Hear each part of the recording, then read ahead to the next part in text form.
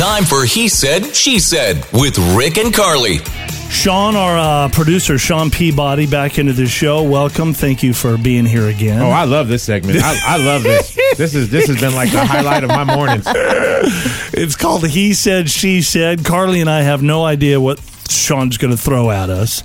And once he does, we will. We usually try to come to some kind of a conclusion.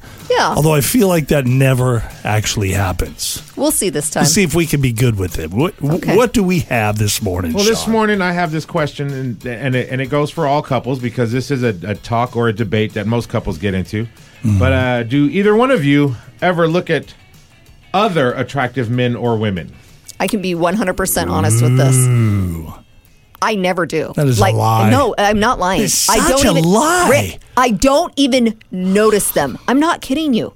I don't notice them. You will even point out things to me, and I'm like, I wasn't looking. I don't know. Before we were married, when we were just friends, we would constantly point out other attractive people. Once you put a ring on my finger, It just completely changed all humanity for you. You didn't have any of those feelings ever? Yes, I'm being so honest with you, and I will say this.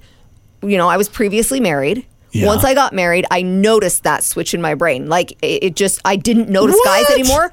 Come on. And then I will say, when we hit rough waters, then it was like, oh, I'm noticing. So I think that you're in a really good place when you don't notice the other sex. All right, I'm going to throw my honest answer out.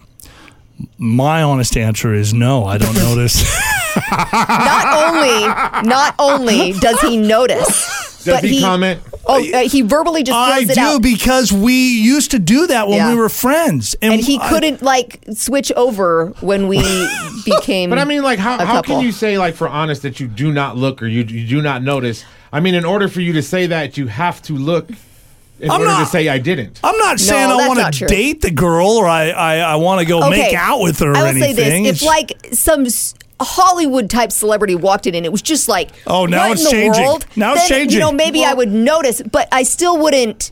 There's no feeling there. It's just wow, that's a nice piece of art. That's how I look at it. It's a fine piece of art. Yes, and that's a great way to put it. Everywhere you go. You just leave the art on the wall. Yes, you don't touch the art. Don't touch the art. You don't take the art to bed with you. We'll go out to a restaurant. This happened. True story. What happened? We go out to a restaurant and he looks at our waitress and she walks away after, helping us, and his head just keeps on turning. I'm like, hello, Rick, I'm right here. But he could have been he's like, she looks pretty good, huh?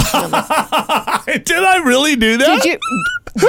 Well, yeah, but I don't remember that. Happened. It's probably true. Yes. Half the time, I want to thank them or congratulate them because it's hard to look that dang good. Oh my gosh! Good job. No, High five. This is Rick's justification for it all the time, and I think it's a poor justification. He's like, I get it from my dad. My dad's always been like that. Well, no, that's partly true, but that's not my justification. Here's my justification: is every woman deserves a second look.